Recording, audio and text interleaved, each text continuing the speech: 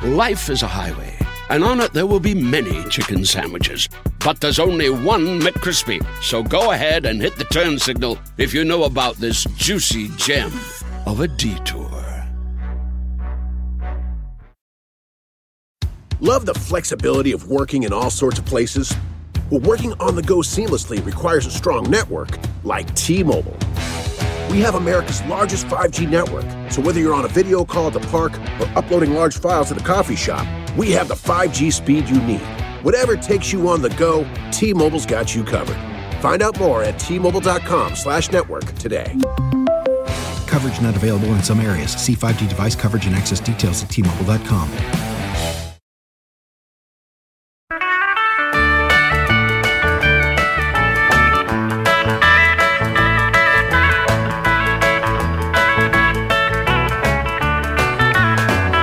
Hello, Internet. People in your car, people at your desks, people at home. This is the Three Questions. And I am Andy Richter, and I am talking today with one of the greats. Isn't that your tagline? Yes, it is. Chelsea Peretti, the very, very funny, very talented Chelsea Peretti.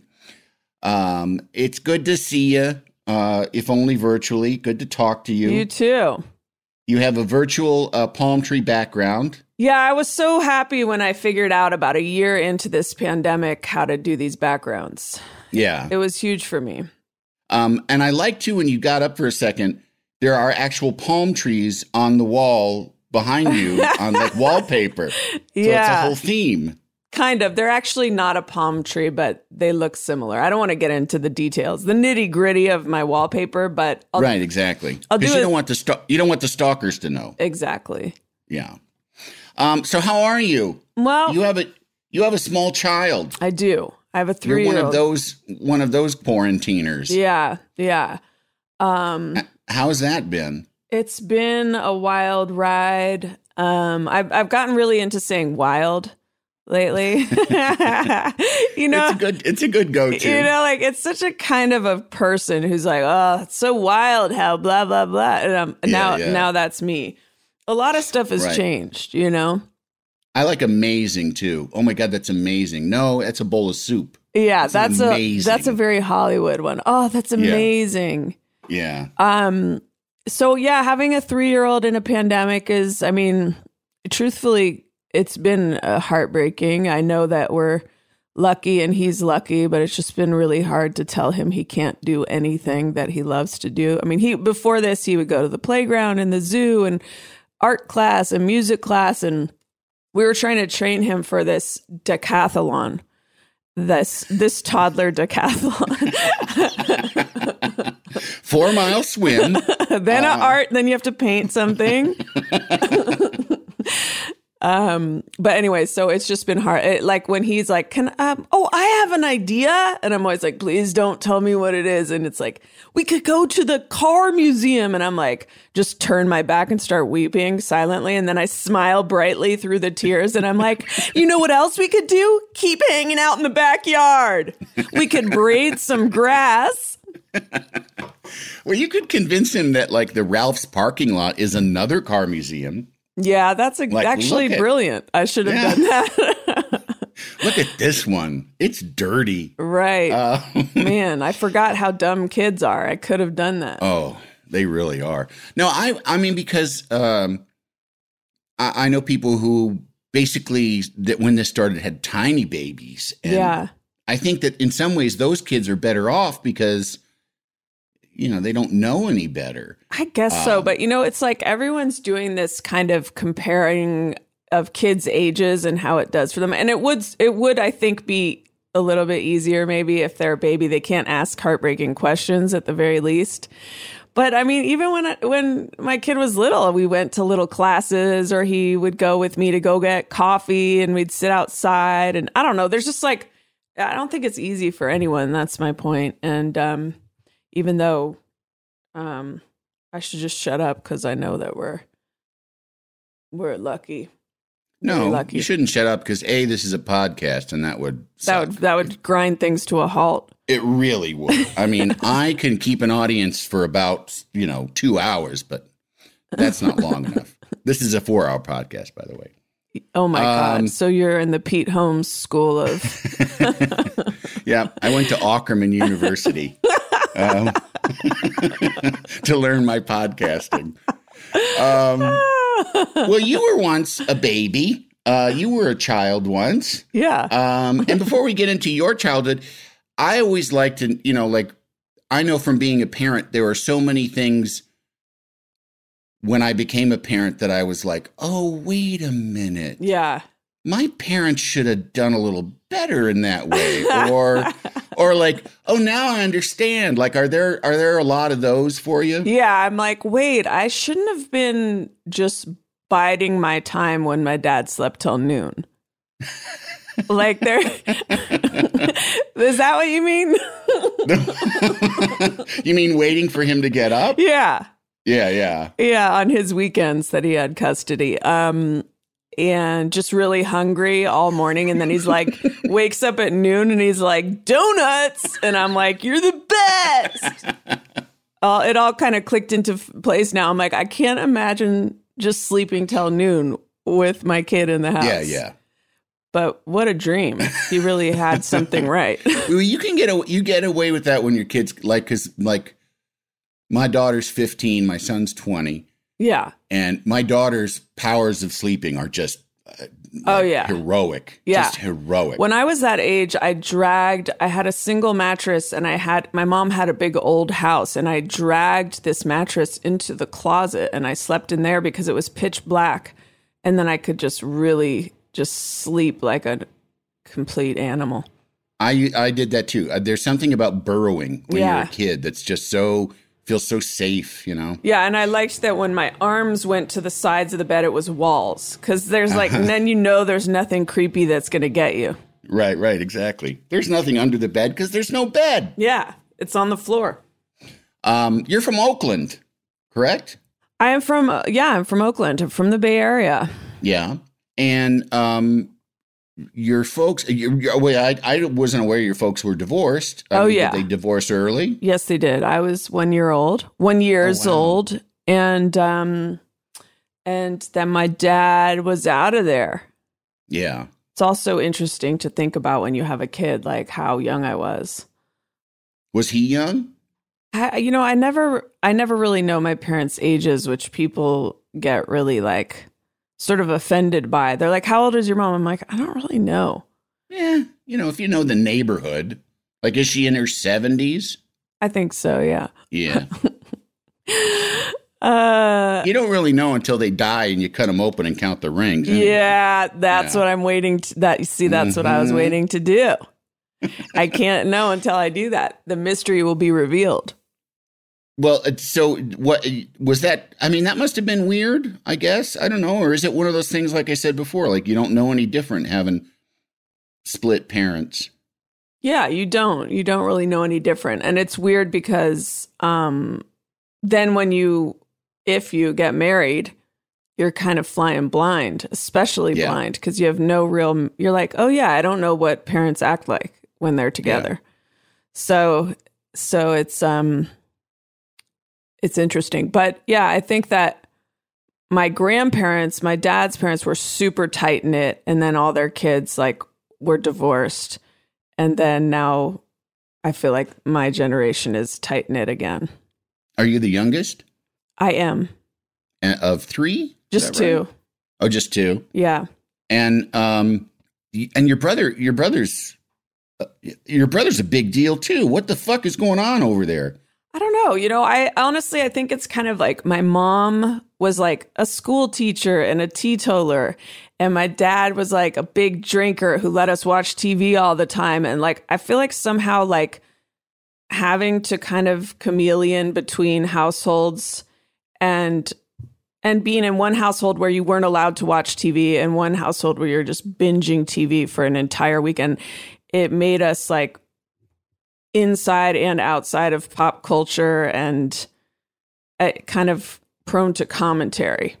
I see. Yeah, you have a outsider's perspective of something that you actually are educated about. Yeah. Yeah. But I don't know. But also, I don't know. I think my parents are kind of tough love and kind of critical. So I think that makes you strive to you're constantly disappointed with what you've done and want to do something better. Yeah. Are they judgmental about everything, both of them? I mean, yes, they're also they're also encouraging and loving. Yeah, no. I mean, because my whole family is like, and this isn't to say that they're not loving people or caring people, but it's a whole fucking crowd of critics, you know?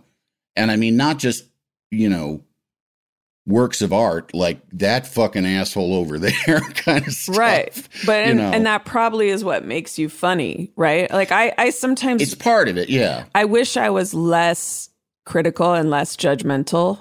But then I fear that if I let go of that too much, I won't be funny. So it's a dangerous game. Yeah. Although I'm like,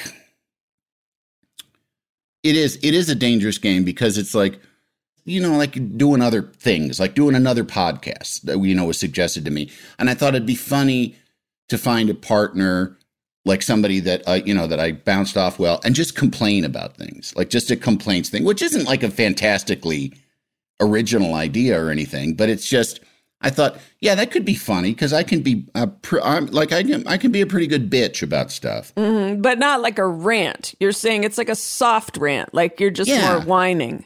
Like did you see that commercial that, you know, and then you talk about the commercial, just that kind of thing. I mean, basically it's, you know, it's an improvised stand-up routine, basically. It's, you know, it's critiquing. I like that you see stand-up as complaining. Well, come on. It's certainly not. It's certainly not. Have you guys noticed how great airplanes are? You know? My mother-in-law is a loving, caring woman, you know. That's a great character, stand-up character. The appreciative comedian. Yeah.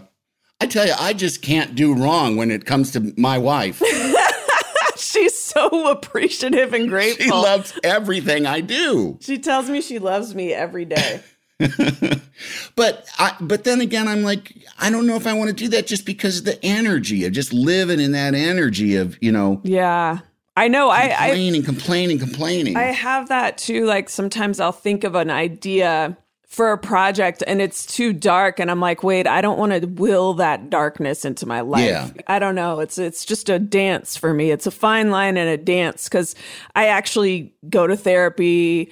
I try to have like a healthy life, but then I feel like comedy is, I try to have that be a place of catharsis. Yeah. Yeah, I think that's good. And it's also too, it's, you know, the world's a bit fucked up. Maybe you should just do a complaining segment on this podcast. On this podcast? All right. What's been annoying you lately? Oh, God. Why am I putting you in the hot seat on your own? I know. Honestly, this is not because I mean, there's stuff going on. There's stuff going on that's like more than annoying me. Yeah. But it's, you know, like family stuff. You're full of rage, and it's about people you can't talk about. It's more full of worry about people I can't talk about. So that, you know, like sorry. When you say that, like the first like three things that pop into my head, I'm like, nope. Bummer. I know. I think that's what happens when you get like older and wiser, because I feel like in my 20s, I would have said all three of those things. Yes. You know? And yes. then like I get in big fights with people in my life and stuff like that. I also, especially with podcasts, when they first started, first started doing them and I was on them, I thought no one's ever going to hear this. And now everyone fucking hears everything. I know. So. And like magazines take quotes from podcasts and put them, I mean, it's just like, it's a content generator that's a free for all. Yes. So yeah, you gotta be. I actually consulted with my publicist before this, and we created talking points, and I'm sticking to them. You should have let me know. I would have been helpful if I had them too. I'm kidding. Do you have a publicist? No, she's on hiatus. Right.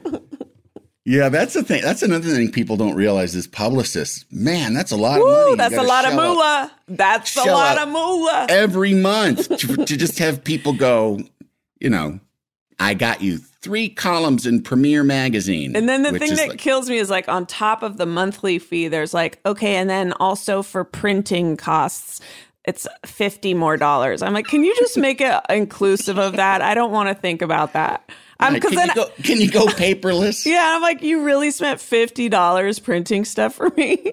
Like, I don't know. Yeah, I've been lucky. I haven't had to have a publicist in years just because I've been part of the Conan organization. And also, I've settled into being sort of a moderate failure. That's cool. That's cool. Yeah. You got to, if you're wearing an itchy sweater, my idea is get used to it. Don't take it off. Hate an itchy sweater. Hate an itchy sweater. It's the worst. It's the worst. But I'm extremely ambitious. But wait, you? No, not really. I'm conflicted on every level.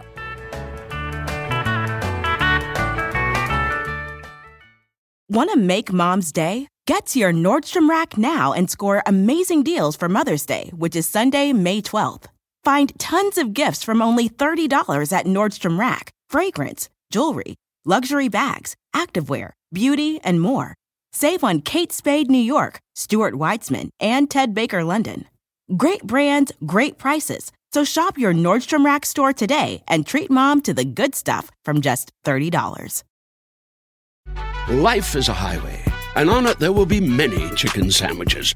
But there's only one McCrispy. So go ahead and hit the turn signal if you know about this juicy gem of a detour.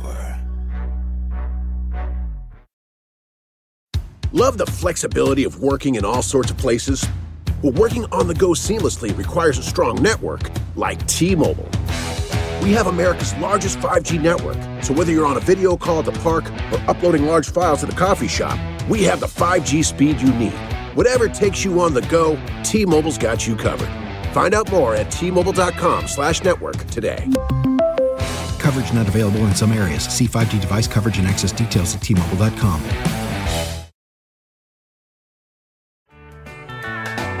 Can't you tell my love's a-growing? Well, now, when did you start as a kid? I mean, were you a funny kid in school? I ask that a lot. Yeah, I feel like I was weird. I was called weird, which is now to this day a word I really despise. Until junior high, in which point my survival instincts kicked in and I had to become extremely funny. Well, weird and funny often segue. Yeah. There's a lot of overlap. The weird was a training camp for the funny that was later to emerge. What did weird mean? Like me and my friend were kind of like dorks, and I found this play we had written called Gertrude's Revenge, and the subtitle was All Popular Kids Beware. So that's what I was up to. It's like, couldn't be more of a textbook fucking dork. And, and, you know, I don't know. There was a really pretty hot girl there, and her mom was heavily involved in the PTA. And I always came to school and like, she was like my friend. Then she wasn't speaking to me and no one else was speaking to me. Like elementary school was horrible for me and like kind of emo and painful. And then junior high, I don't know, it just kicked in. I was under constant attack.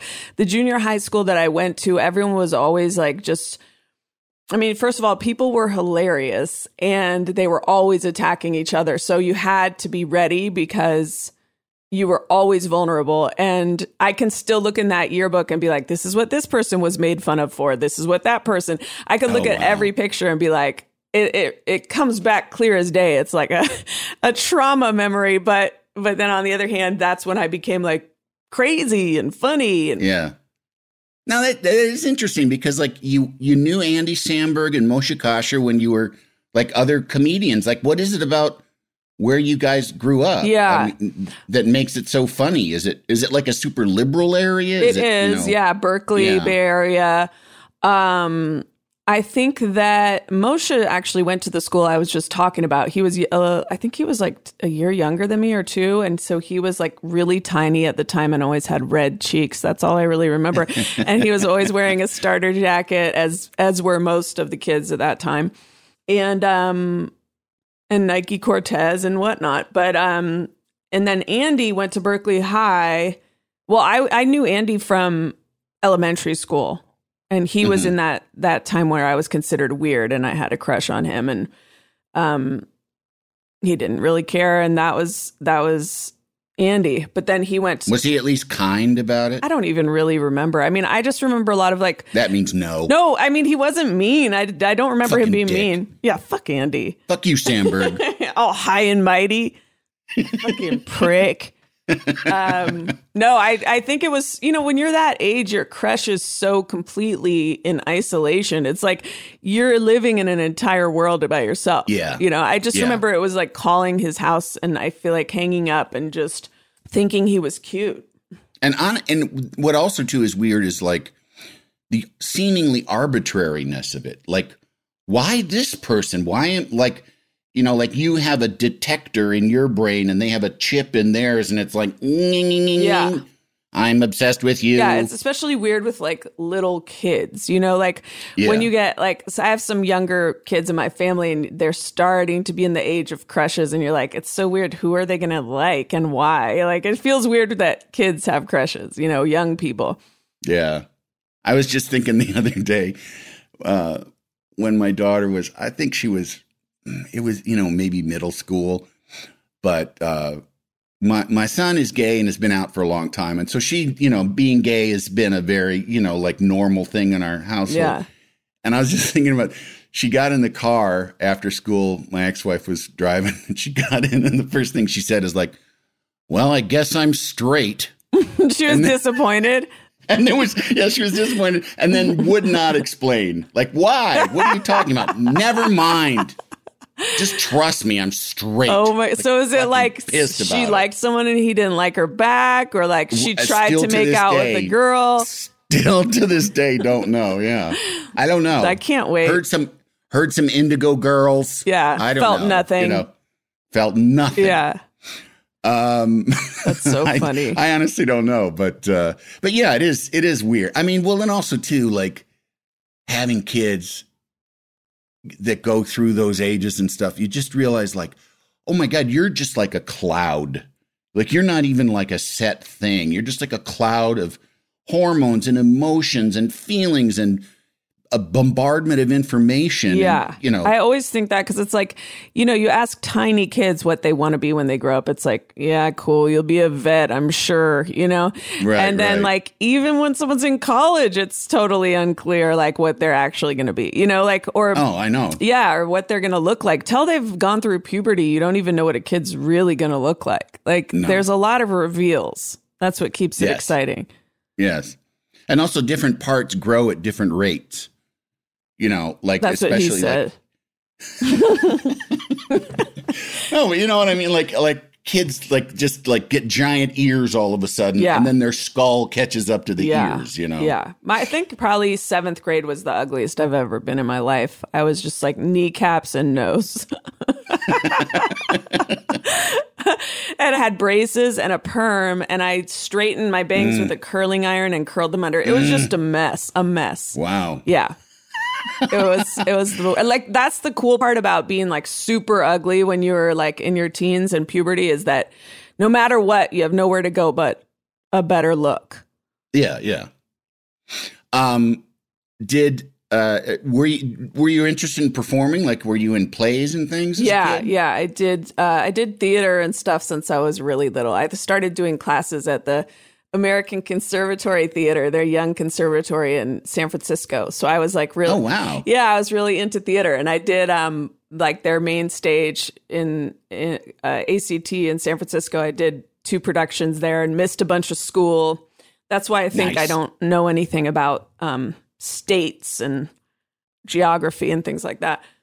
And so was that in your head? Like, speaking of like asking a little kid what they want to do, was that kind of in your mind? Well, what's funny is someone just found in my family something I had written like about how I wanted to be. I think I posted it to Instagram. I have to find it, but it was like about how I wanted to be rich and famous for acting or something. And I was like, well, 2 out of 3.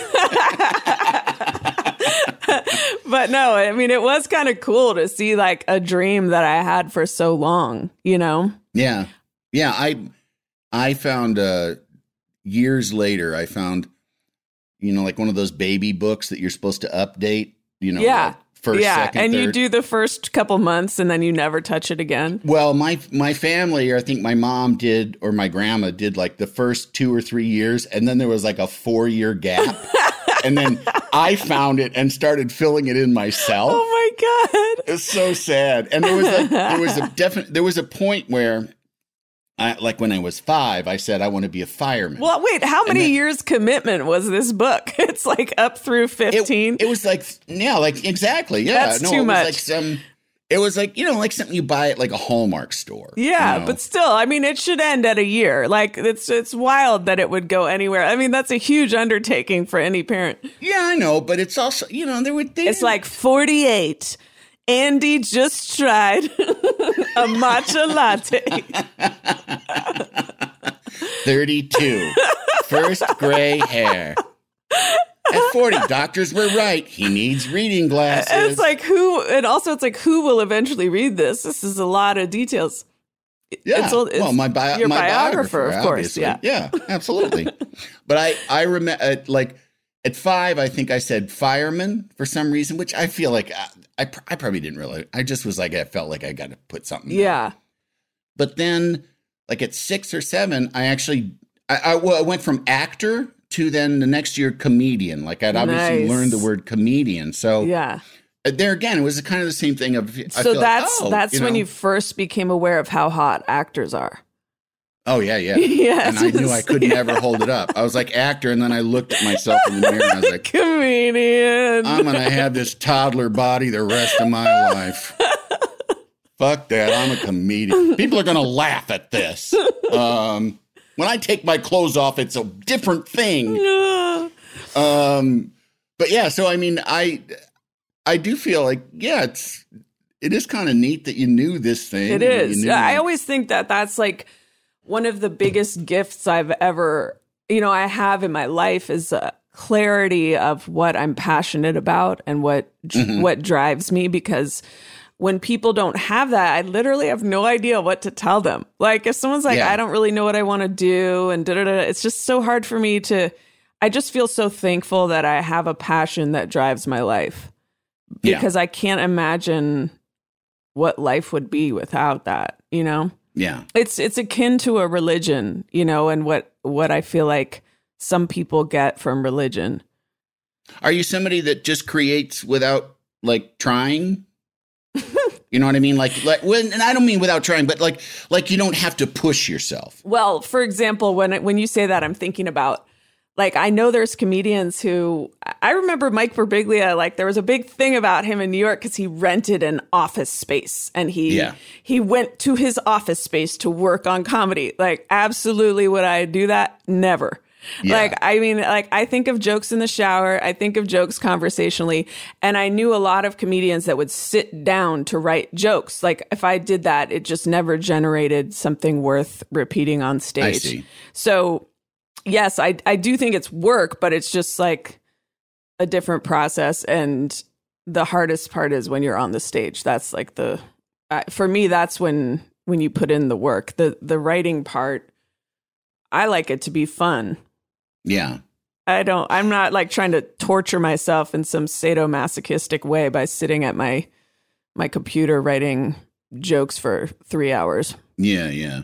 Do you leave like when you're on stage, like, is there a certain percentage of what you're doing left to just kind of, we'll see what happens when I get up there? Or are you pretty planned out? Well, that's when I'm happiest on stage, is when I feel comfortable enough to play around. And I do. So whoever told me to record my sets, that was the biggest help to me. Because I also have so much anxiety and self-doubt that, like, I mean, I will watch whoever's on stage before me and be like, oh, this is what people want. I don't have that. I don't do that. I'm going to bomb. And so listening to my sets before going on stage helped me remember I know how to do stand-up, but also it oh yeah, right. Like, oh, I know how to do this. Yeah.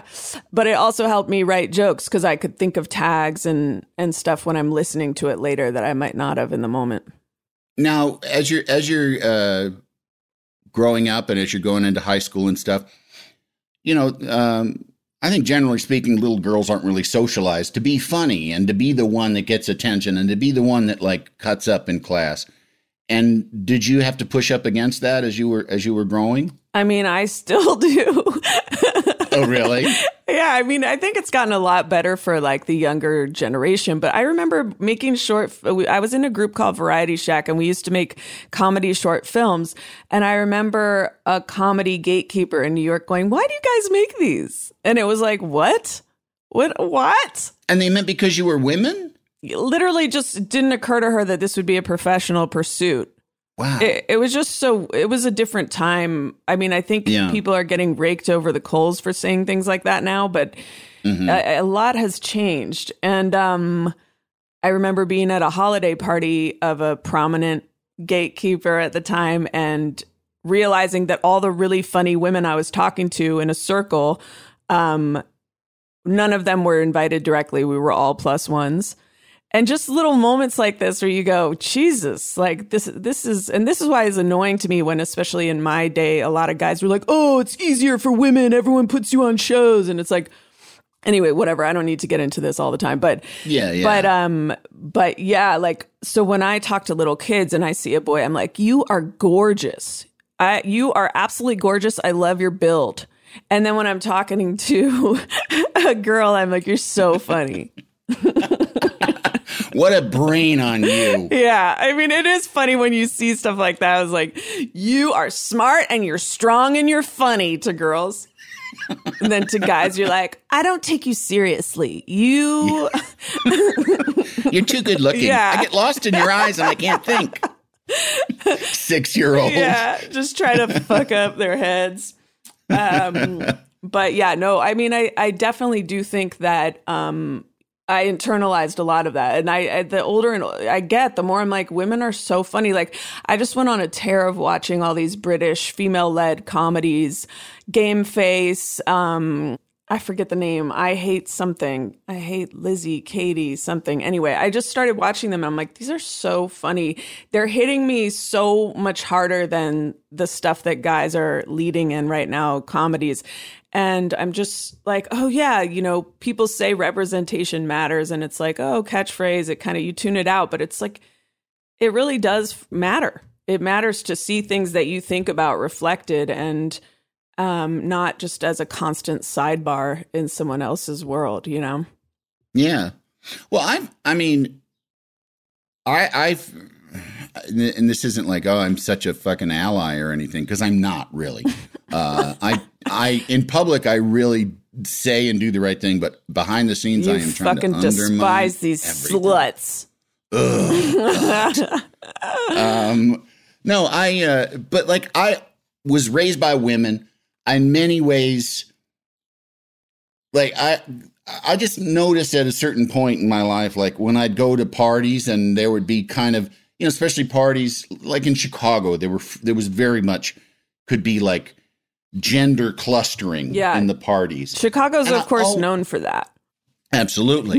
Because it's, you know, because it's cold and you have to wear so much clothes, you can't be sure. Yeah. So you need them to sort of, you know, like you need to know. Who's who, yeah. Yeah. You know, we look the same when we're in all that fleece. Yeah. But I like talking to the women. They just are talking, you know, like men are like, oh, what about the big game? And I'm like, I don't give a fuck about the big game. And, you know, look at the rack on her. It's like, okay, yeah, sure, that's great. But why are we, you know? Listen, we all love titties. Why are we talking about it? It doesn't warrant a lot of conversation. And I think it's a trap. Yeah, I mean, the whole notion of like, I mean, I'm being so like, whatever. But the whole notion of like this extreme gender binary, it like cheats everybody. Yes. Of being a whole person. Absolutely. Yeah. Well, the notion that you can't like, gender roles. That was another thing. I didn't grow up with them. Like my mom was like, you want those pants fixed, you better learn how to sew, you know? So like, I know how to sew. Oh, I'm envious. And I know how to cook and, you know, and, but in comedy, especially, because there weren't like, I mean, there were female comics, but not to the level that there is now. And there's certainly, you know, when you think back to like the years of like I look back when I was a kid and like Elaine Boozler and Paula Poundstone. And then I kind of feel like the reason that I like women comics, and then especially when so many started coming around, is because it was just not men. Like, that was one of the big things. It's like, aren't you tired? Like, bro comedy is just the most tired fucking shit that I just can't even, and from years of sitting on a Conan show and like somebody comes out, it's just like, oh, this again. Yeah. Women are crazy. Right. And it seems like there's just always going to be a major audience for that. It just feels like just feels like it's never going to go away. But, I always think about, would men be as passionate about stand-up if every night, when they're like, you got to do 3 sets a night and any audience should love you and blah, blah. It's like, would they have that same energy if the lineups were 20 women and 1 guy? Yeah. Would they have that same energy? Because it's such a different proving ground if you're following 10 guys who say women are annoying and then you come on stage like, hey, so I'm the devil of which they speak. It's a whole nother level of winning over the audience. You have to win over all the disinformation they've just been fucking jammed down their throat. Yeah, yeah. And I also think too, like, that not only, well, I mean, I'm not telling you anything you don't know, but, I think also too, comedy audiences expect women to just kind of outman the man. Like, like that they just like, you got to kind of work within the same milieu and the same sort of topics. You can maybe, sort of play with it a little or undercut it a little, but like, I always feel the pressure on, and maybe not so much anymore, but certainly maybe 15, 20 years ago, like, it just seemed like if there was a woman stand-up, like, she could do better if she was filthy. You know what I mean? No, I mean, I certainly did that much more when I was starting out. And then I hit a point where I made a conscientious effort to be vulnerable and to be silly. And those were 2 of my goals, because even with a lot of the male comics that I knew really personally, they would be vulnerable and silly, and they would be so much funnier when I was talking to them. And then they'd get on stage, all right, guys. And it's like, and what drives that is fear. It's a fear of bombing. It's a fear of not being in control of the audience. And, I had that when I started, and I increasingly don't like my earlier material because of that. It's like I was surrounded by a bunch of dudes that were like, nothing's offensive and you should be, it was just like kind of like this very like aggro boot camp. And and specifically as it keeps coming out that more and more of these men are like predators and like genuinely like, I'm like, oh yeah, this is who was giving me advice for the start of my career. Probably not the person I want to follow in their footsteps. Yeah. When did you start to think like, okay, stand up, that's what I want to do?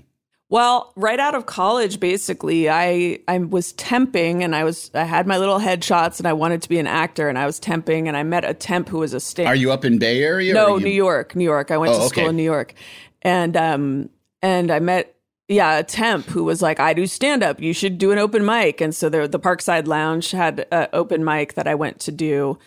Hosted. What year is this approximately? 2000. Okay.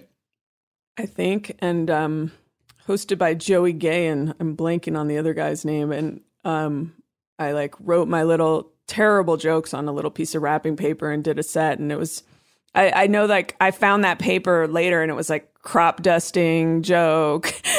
Like it was just so bad. And but what I was drawn to about it compared to acting was obviously that you can have your own thoughts in there and you can write your own material. And I never really felt, I mean, I was shocked to wind up on a sitcom because I really never felt that someone like me would be on a sitcom or that anyone would write anything for me. I always kind of felt my best shot is writing my own material. Yeah. So that's what drew me to stand up.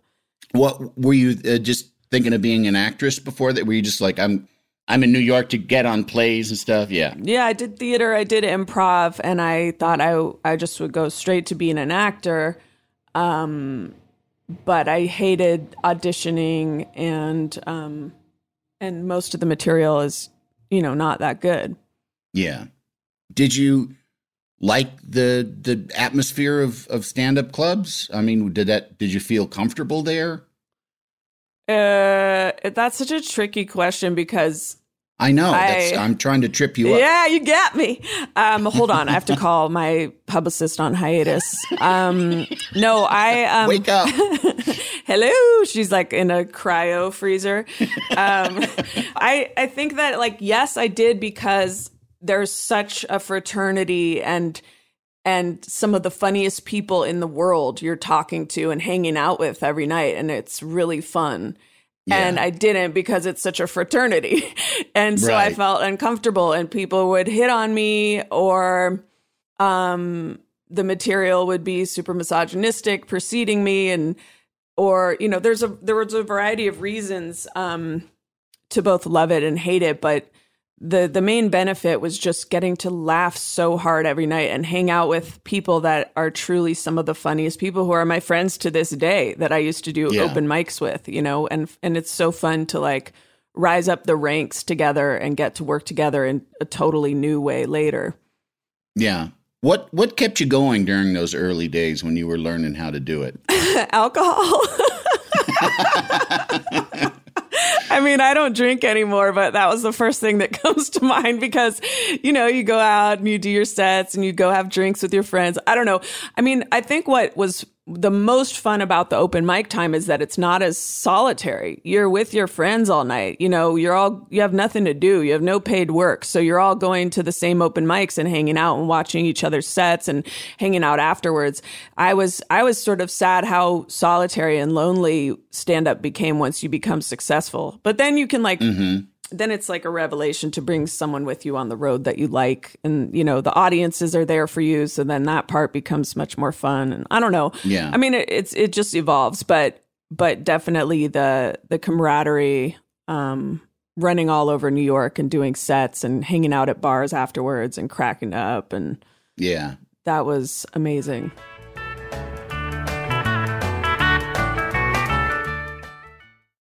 Life is a highway, and on it there will be many chicken sandwiches. But there's only one McCrispy. So go ahead and hit the turn signal if you know about this juicy gem of a detour. Love the flexibility of working in all sorts of places? Well, working on the go seamlessly requires a strong network like T-Mobile. We have America's largest 5G network, so whether you're on a video call at the park or uploading large files at a coffee shop, we have the 5G speed you need. Whatever takes you on the go, T-Mobile's got you covered. Find out more at T-Mobile.com/network today. Coverage not available in some areas. See 5G device coverage and access details at T-Mobile.com.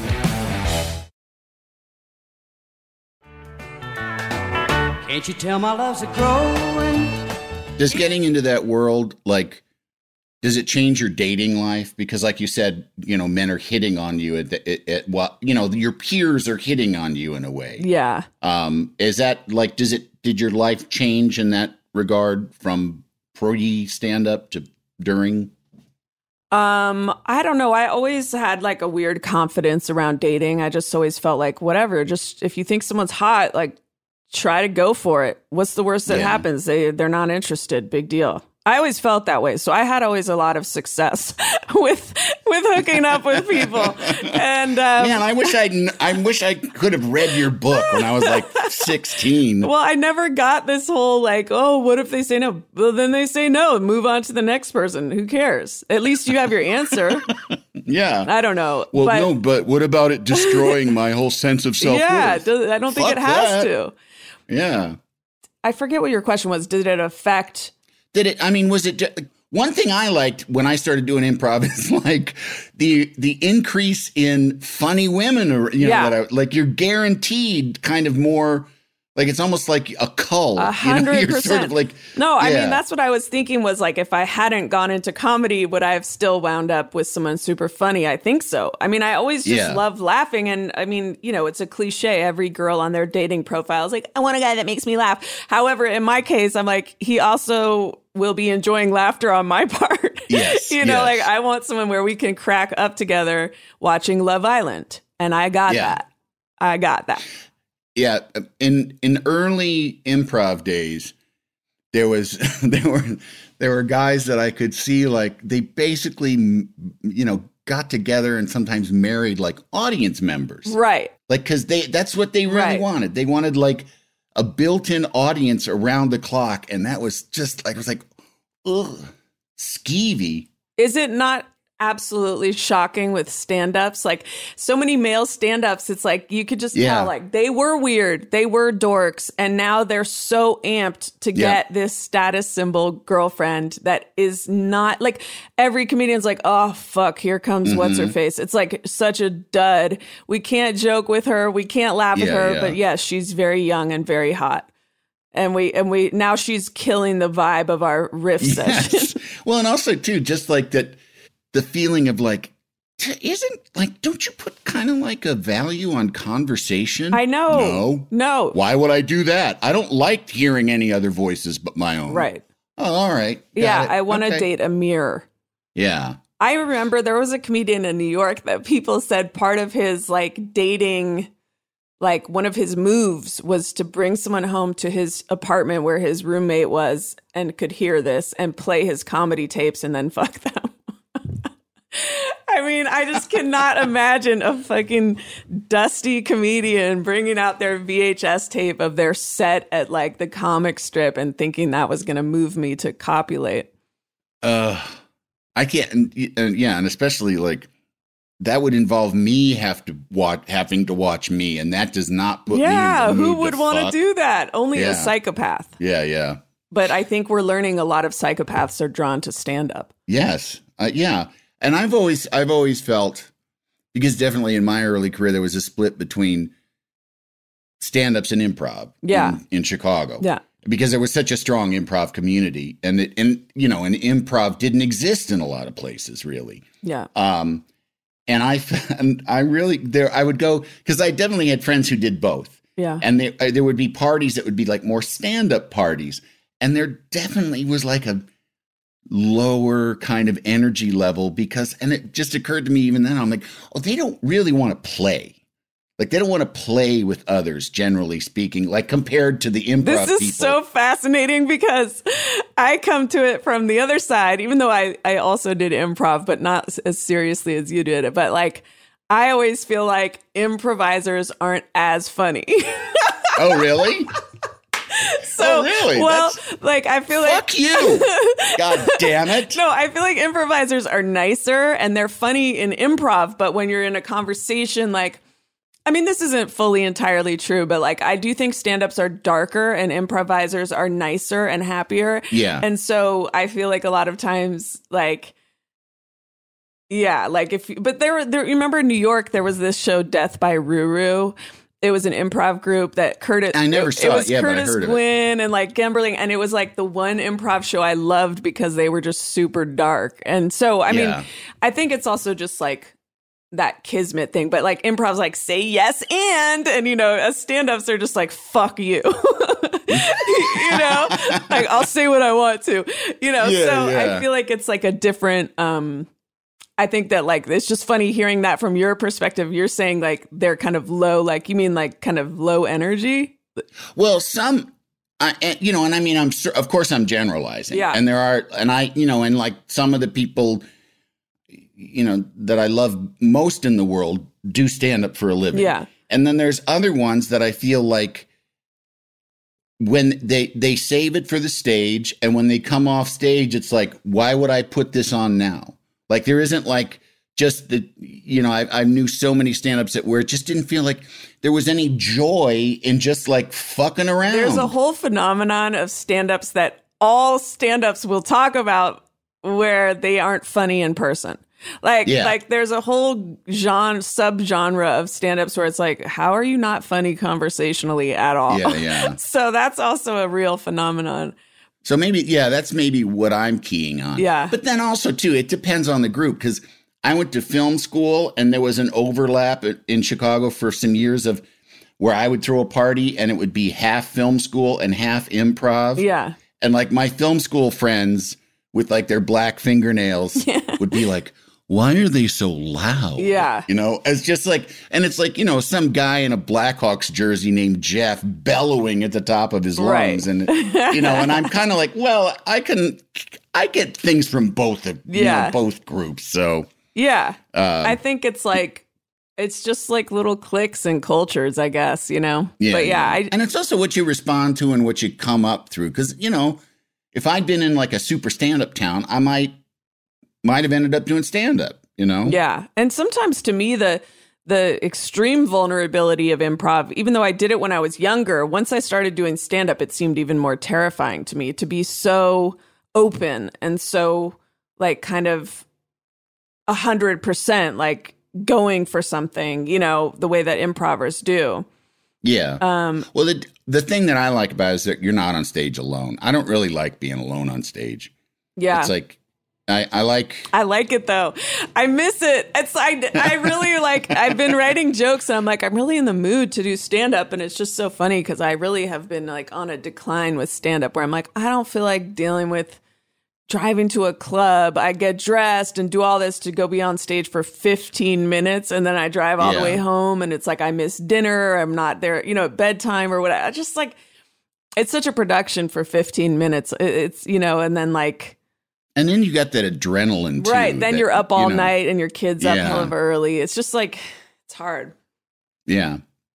Well, now, do you still like, is stand-up still your thing? Like, I mean, are you writing a screenplay? Are you thinking of pilots? I did write a screenplay.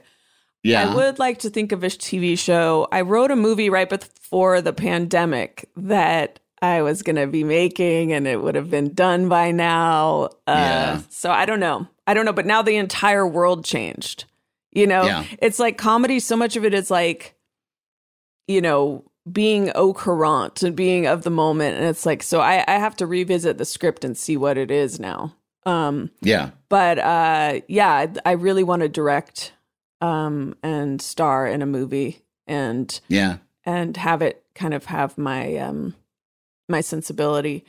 And I would like to create a TV show. I feel like at this point, like TV shows and comedy are some of the best comedy you can watch. Mm-hmm. And some of the best, well, just some of the best entertainment too. Well, I say that meaning like when I was a teenager, big, huge comedy movies were hilarious. You know, it was like Jim Carrey and, you know, Ace Ventura and like, well, and all the like Stripes and Caddyshack. I mean, those are earlier ones too. And I don't know if you like those, but you know. I'll tell you what I like. Okay. Tell me what you Groundhog Day. Yeah, exactly. That's enough. Yeah. But like, big budget, big comedy with big stars. And now they do seem like cheap. Yeah. Like most comedies seem kind of be done on the cheap. And also kind of like more lower common denominator, not like a big swing and not like someone's taste. I don't know. But although even on TV, like Barb and Star Go to Vista Del Mar. Yeah. Fucking hilarious, you know? Yeah. But there again, it exists on TV. I don't know how that much. Well, and that Bridesmaids movie was a pretty huge thing. Bridesmaids was so awesome, and it's so great. And Barb and Star reminds me of those 90s movies in tone a bit. Yeah. It felt like a kind of like retro in a way. Yeah, but it's also different though because you really get in the sense that these are two people that love each other doing whatever the fuck they want, like sort of letting everyone in on their particular sensibility and what they like to do to make each other laugh. Right, exactly. And there's almost no committee in there, you know, like so many, you know, you look at, you know, like the female Ghostbusters, like I love everybody that's involved in that and Paul Feig that directed it. And people were like, it's a little muddy, but it's like, can you imagine how many fucking corporate sponsors there are that are in there just tinkering and fucking around and going, can't they, Yeah. you know, can't we, you know, can't the car be a, you know, the new Chevy or something, you know, just like all so many other, focuses. Yeah, that have nothing to do with funny or good. Yeah. Yeah. And I feel like we grew up with like Christopher Guest, or I grew up with Christopher Guest movies and like Parker Posey movies and things like that were like more indie and so funny. Yeah. Well, now, do you think you'll always do stand up? Or do you think, like, if you're, you know, you get to direct these movies you star in, you get your big hit show? I don't know. It's hard. It's a hard muscle to completely let go of. Because, you know, stand up is crazy because I always say it's like having like a jealous lover or something. It's like, no, every night, also weekends and holidays, you know, like New Year's, spend New Year's with me. And it's like, geez, Louise, could I have a life? You know? Yeah. So that's my gripe with it. But then on the other hand, because you do it so much, it becomes a part of the rhythm of your life. And it's weird to not do it. And also, I'm so used to writing down stand-up jokes now. If I think of something, you know, so I don't know. I've always been so torn about it. And I remember my therapist like decades ago in New York being like, well, why don't you just go all in and see and then make your decision? And then I just got more successful, but I still feel ambivalent about it. So I don't know. I feel like it's just like, it's part of my DNA is just to always feel torn about everything. So time will tell.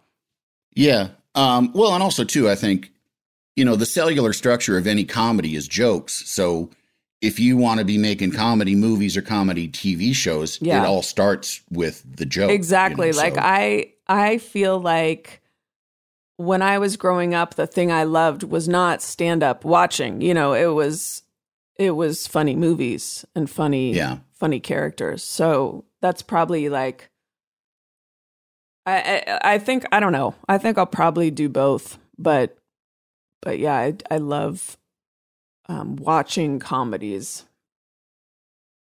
All right. Well, that's pretty much it. I just wondered, where do I sign?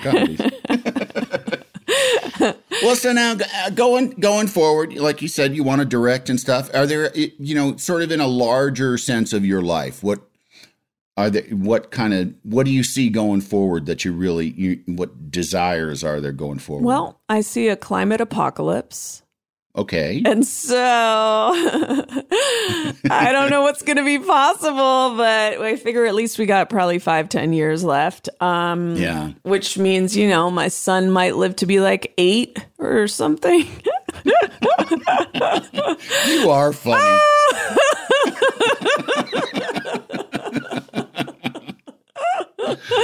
No, I don't know. I obviously, like, the stuff I'm talking about is what I would love to do, and it takes forever to do all these things. I'd like to do another stand-up special. I'd like to create a comedy TV show that's like maybe 8 to 10 episodes, and then out, right? Yep. And then like I like to do, I love that. Yeah, no one needs to be doing 23 episodes. Yeah. And I'd like to do funny guest things in other people's stuff. I'd like to direct a movie. Those are my dreams. Maybe somewhere along the lines, a book. I could see myself doing a play at some point. Nice. And that's it. Then I'll die. Okay, that's good. Then I'll be ready for death.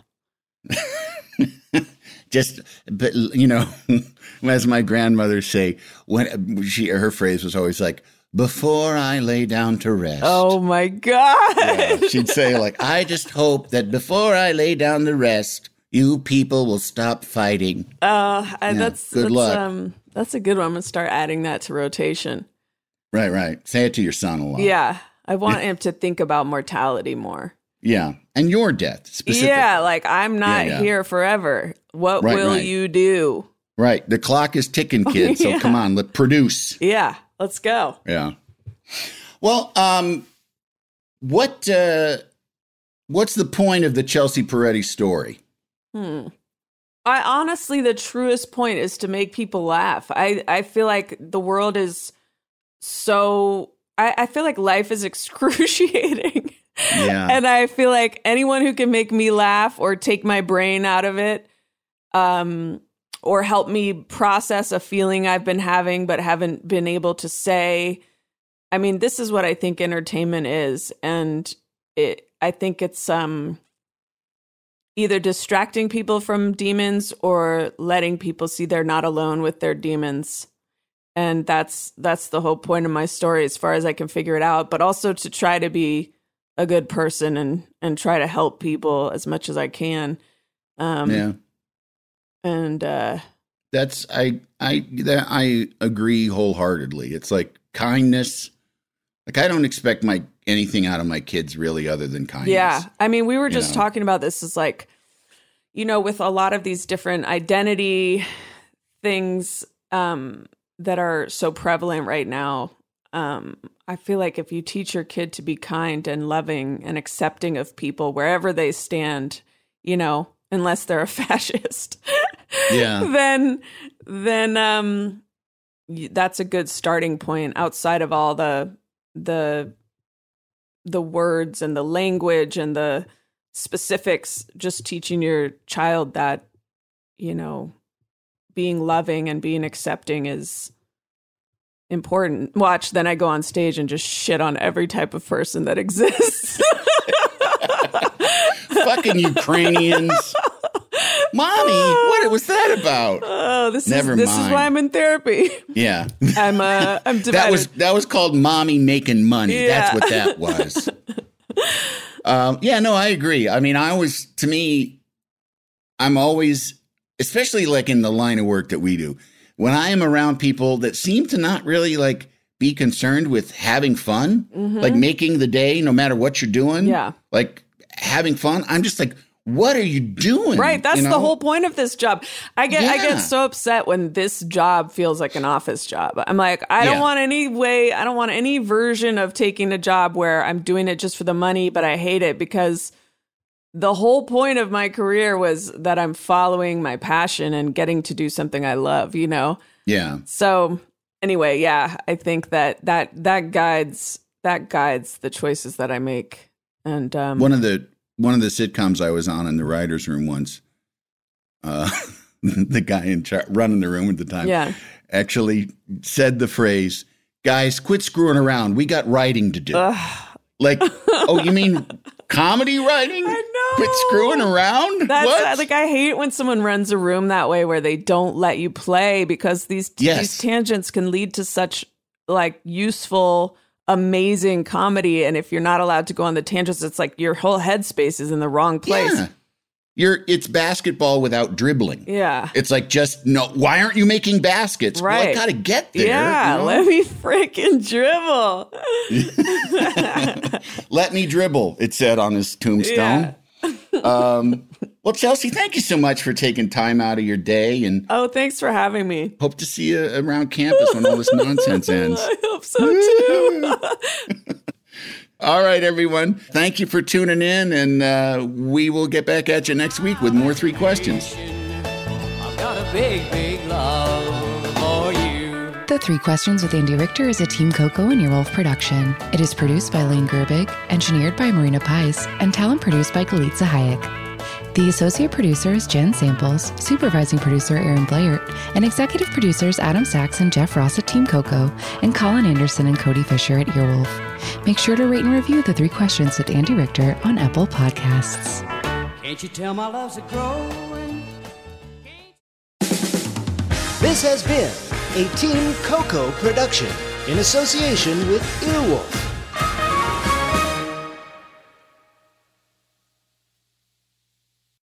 Love the flexibility of working in all sorts of places? Well, working on the go seamlessly requires a strong network like T-Mobile. We have America's largest 5G network, so whether you're on a video call at the park or uploading large files at a coffee shop, we have the 5G speed you need. Whatever takes you on the go, T-Mobile's got you covered. Find out more at T-Mobile.com/network today. Coverage not available in some areas. See 5G device coverage and access details at T-Mobile.com.